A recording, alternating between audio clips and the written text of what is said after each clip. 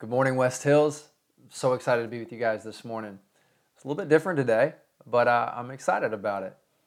And this is a great test for us, honestly, because as we think about the model that we're doing at West Hills Elementary, there's always a chance that someday the school is not an option for us. And so a great test for us as a church, and I'm excited to see what God does in your home today.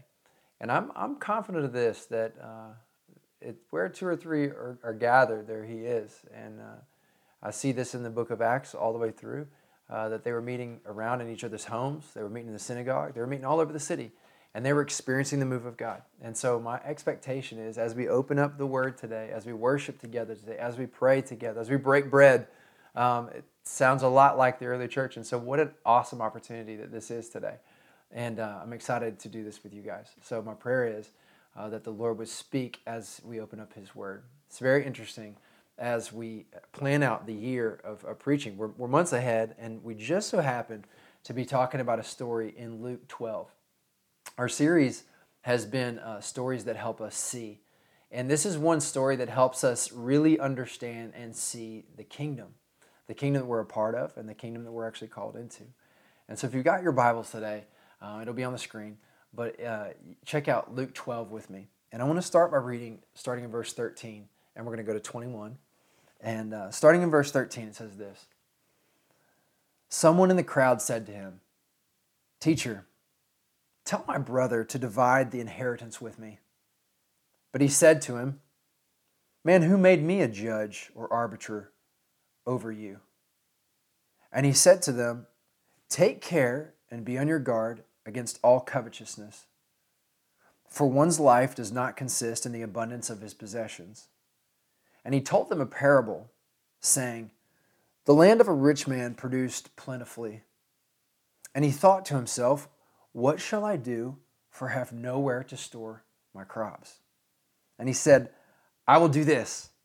I will tear down my barns and build larger ones. And there I will store all of my grain and all of my goods. And I will say to my soul, Soul, you have ample goods laid up for many years. Now, relax, eat, drink, and be merry.' But God said to him, 'Fool, this night your soul is required of you, and the things you have prepared, whose will they be? So is the one who lays up treasure for himself and is not rich toward God.'"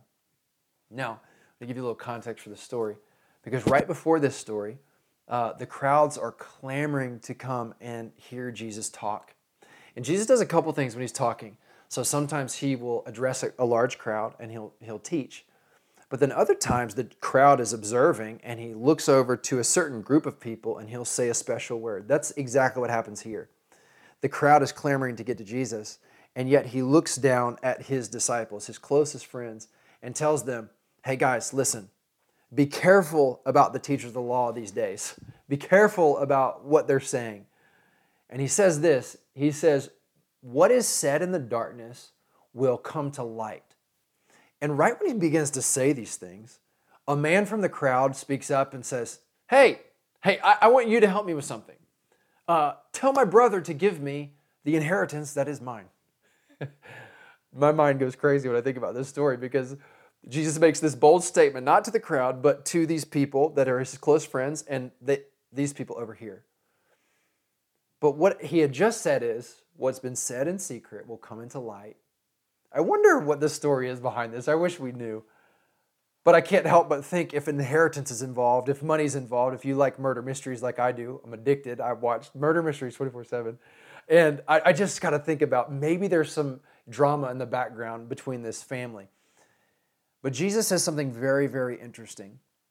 He says this in verse 14. He says, "Man, who made me a judge or arbitrator over you?" The word here literally means divider. Man, who made me the divider over you? But if you continue down into chapter 12, verse 51, Jesus makes another really bold statement, and He says this, "Do you think that I've come to give peace on earth? No, I tell you, but rather division." So what is He saying? He said, man, listen, I'm not a divider over you. But then at the end of this chapter, he's saying, listen, I didn't come to bring peace, but I came to be a divider. What is Jesus actually really saying when he's saying this? You see, when a kingdom is taken over, there's lines of demarcation that are drawn. The land is divided under authority.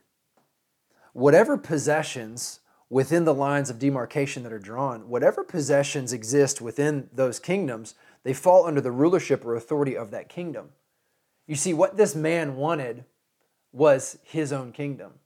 And he wanted Jesus to help him form his own kingdom. He wanted his own possessions. He wanted his own rules. And he said, Jesus, help me get what I really want for myself. And Jesus says, listen, I'm not that kind of divider. But what Jesus states at the end of chapter 12 is, oh, I came to divide. I came to set up a kingdom that's going to last forever. And here's the good news for us. We have been invited into that kingdom. A kingdom with a really, really good king. But the invitation is, would you join his kingdom? And that's what we want to talk about a little bit today. The man asking the question was interested in his own kingdom, of which he deserved more. Jesus wasn't interested. So Jesus gives this fair warning in verse 15. And this, I believe, is a warning that's timely for us today. He says, take care and be on your guard against all covetousness. For one's life, you can underline that, you can think about this, one's life does not consist in the abundance of his possessions. This is what real life really is. And Jesus wants us to be on guard. Take care and be on guard against this way of thinking. Don't think that your life is simply what you have gathered for yourself, the lines of your demarcation, the lines of demarcation of your kingdom.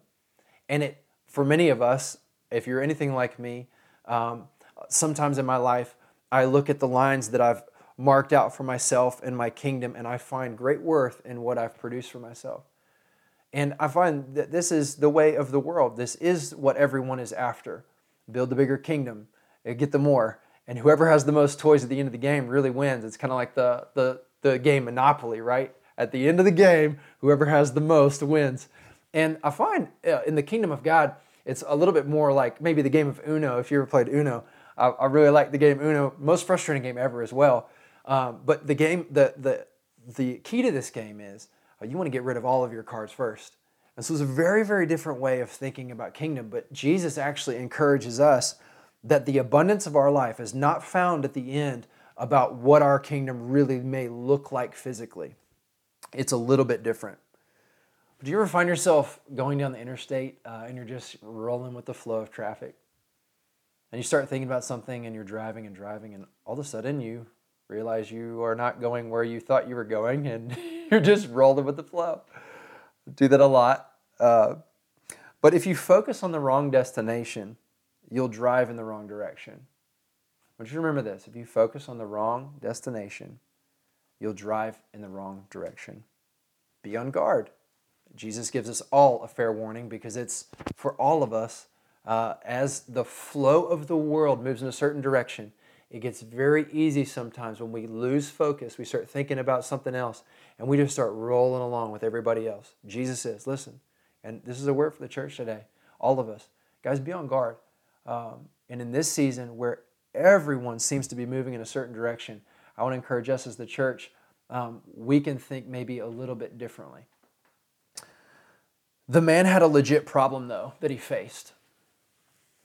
According to his own evaluation, he was out of space and he had a lot of property. He had to figure out what to do.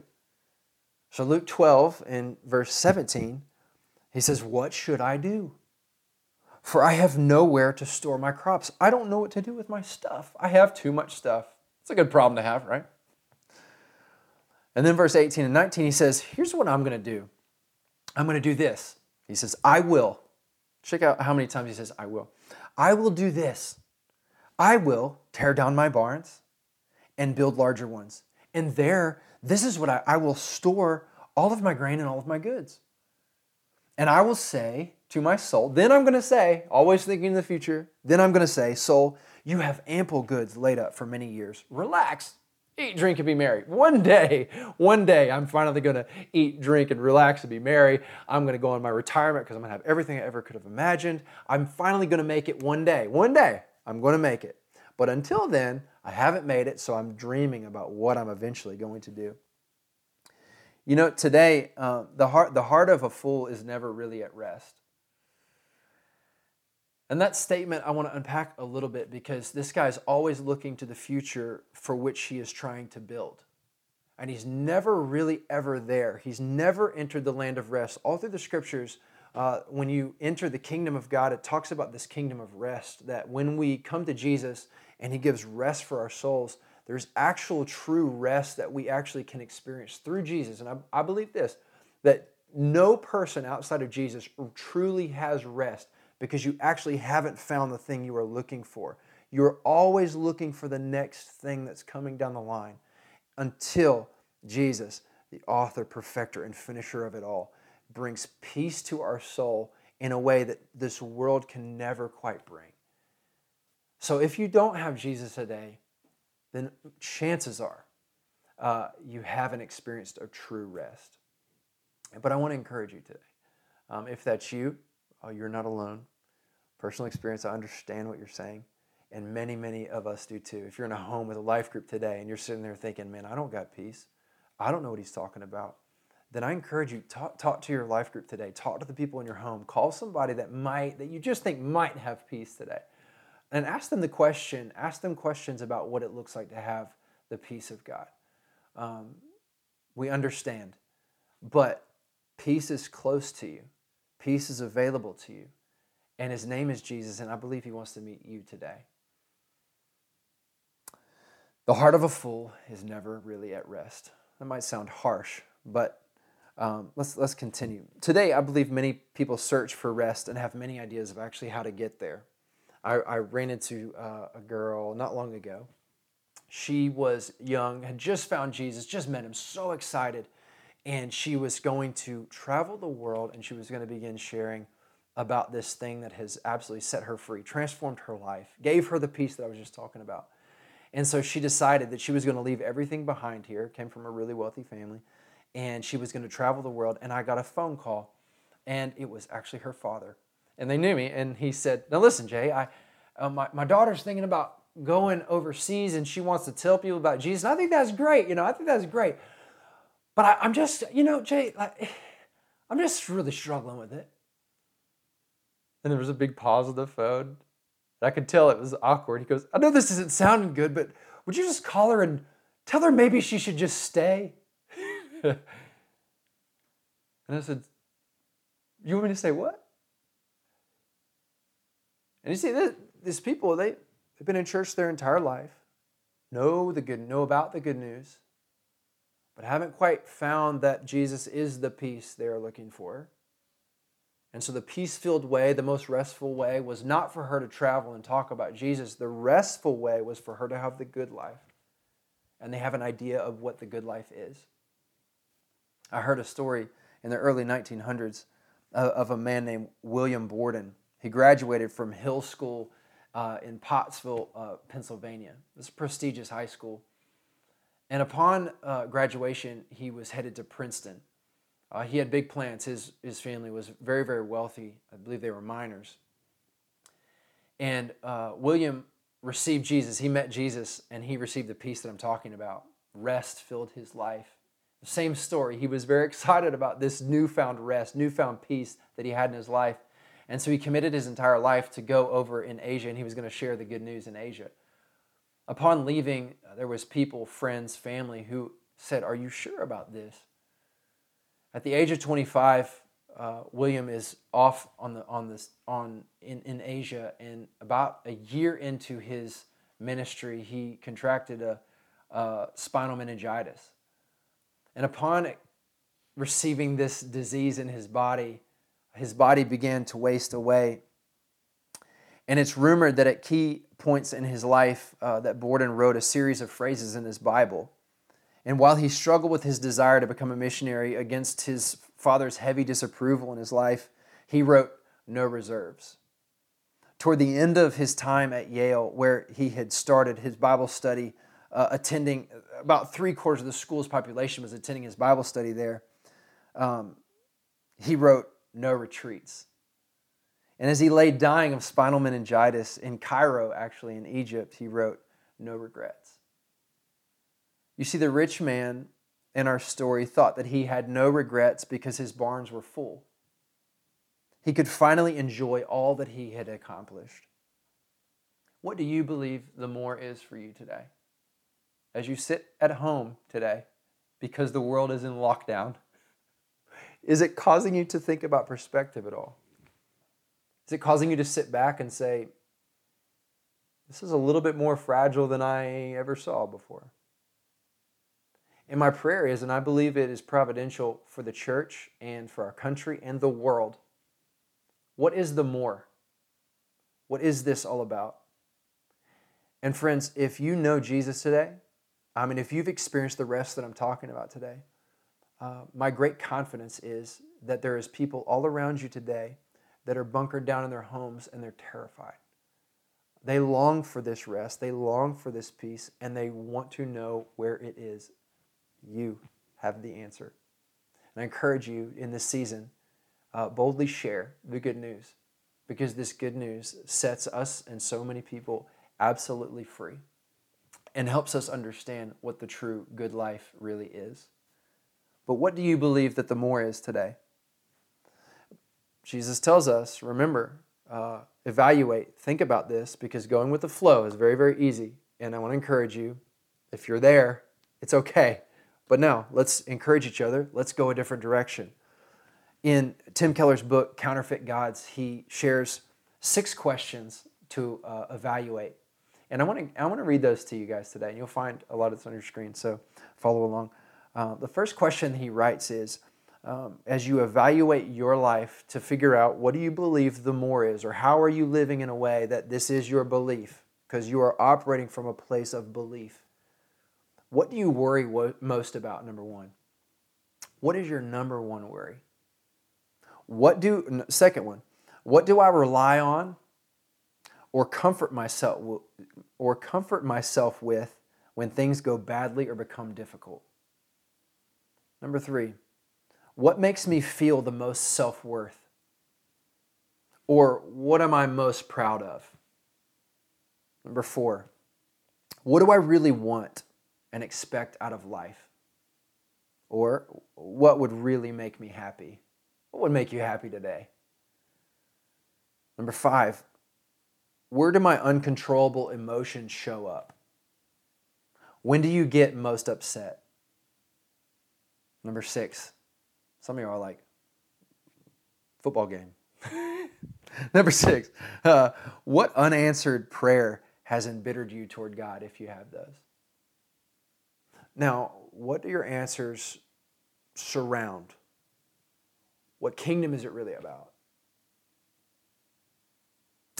Jesus gives us a therefore.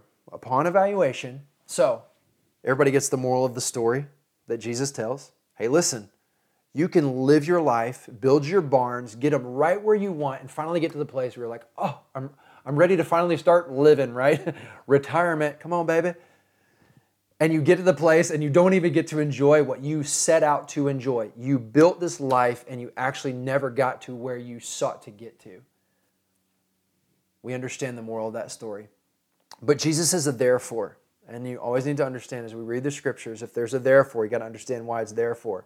So Jesus gives a therefore in verse 22, and he says this, and he said to his disciples, because of this story, and you understand it, every one of us does, really in perspective, therefore I tell you, don't be anxious about your life, what you're going to eat, nor about your body and what you're going to put on. For life is more than food and the body more than clothing. And skip down to verse 29, and he says, and do not seek, that means don't go after, don't seek what you're going to eat or what you're going to drink, nor be worried. He says it again. For all the nations of the world seek after these things, and your Father knows that you need them. That is so reassuring. Do you know that God knows what we need today? What does it add if we worry our life away? What does it really bring to us? Does it bring us anything? Your Father knows that you need them, but instead, here's a great call that Jesus gives the church. Instead, seek His kingdom, and these things will be added to you. That means if you care about the right thing, if you actually go after the right destination, you'll end up taking the right directions. Jesus encourages us, if you forsake this kingdom here, the one that everyone's trying to build up, like the game of Monopoly, if you are to let go of that kingdom and go after His, it seems counterintuitive that you're going to lose your kingdom. You're going to lose everything. But in what Jesus is saying is if you go after the kingdom of God today, and you are not trying to build your own kingdom, but you're trying to build the kingdom of God, then everything else that you need will be taken care of because your Father knows what you need today. He continues on, and I want to close with this today. Verse 32 through 34, he says, do not be afraid, little flock. One of my favorite verses in all of the scriptures. I love his verbiage as he says that. Don't be afraid, little flock. For your Father has been pleased to give you the kingdom. Do you know God wants to give you His kingdom? Not just monetary possessions, not just what you need. He wants to give you His kingdom, His authority, His power, and He wants to live and move through you today. He wants to give you the keys of His kingdom. Sell your possessions and give to the poor. Provide purses for yourself that will not wear out, a treasure in heaven that will never fail, where no thief comes near and no moth destroys. For where your treasure is, there your heart will be also. In a day where everyone, I believe, everyone is hunkered down and desires to preserve a kingdom that they have worked very, very hard for, what will you do? What is the call for the church today? Jesus says in a day where everyone says, store up, store up, store up, store up, hold back, hold back, hold back, build, build, build, preserve. He gives them a radical, radical prescription. He says, sell your possessions and give to everybody who needs. That's the King that we serve. And I want to encourage you with this today. In a world where everyone is terrified because they're not going to have enough, I promise you, friend, go after the kingdom of God, and He says, I'll take care of everything you need. Let's take care of the people who have need. And I promise you, they probably live right next door. And if I want to encourage you, if you want to make a difference today in the lives of many people, because this will be counterintuitive, this will be counterculture, if you press out and begin to give away versus let's hoard and store up. And I promise you, friends, you are not alone, and we're in this together, and you've got support, and you've got a family of people who love and care for you. So if you need help, reach out to us. Don't do this alone, and you weren't meant to. So I want to end with this discussion today. If you're with your life group, you're with your family, with your friends, wherever you are, let's have a discussion today. Let's end by having some lunch or breakfast and a time of prayer together and a discussion. But what does it look like for you personally to go after the kingdom of God? What does that really look like? And in the coming weeks, we're going to continue to unpack what this actually looks like. And today, if you need to know Jesus, I want to encourage you, shoot a DM to us. Let us know, ask questions, and we're here for you in this time where it can feel very, very uneasy. And just know that you are not alone, and there is good news that is available to you. You have an invitation in your life today. And if you want to make a difference and begin living in a way that building money bags that actually do not corrupt or leave, let's seek the kingdom of God together. And I promise you, He's waiting to move through you today. And that's our great promise and great expectation in these days. This is a story that helps us understand how to live in a kingdom of God today. I love you, friends, and so excited for this time. Let's have that discussion today.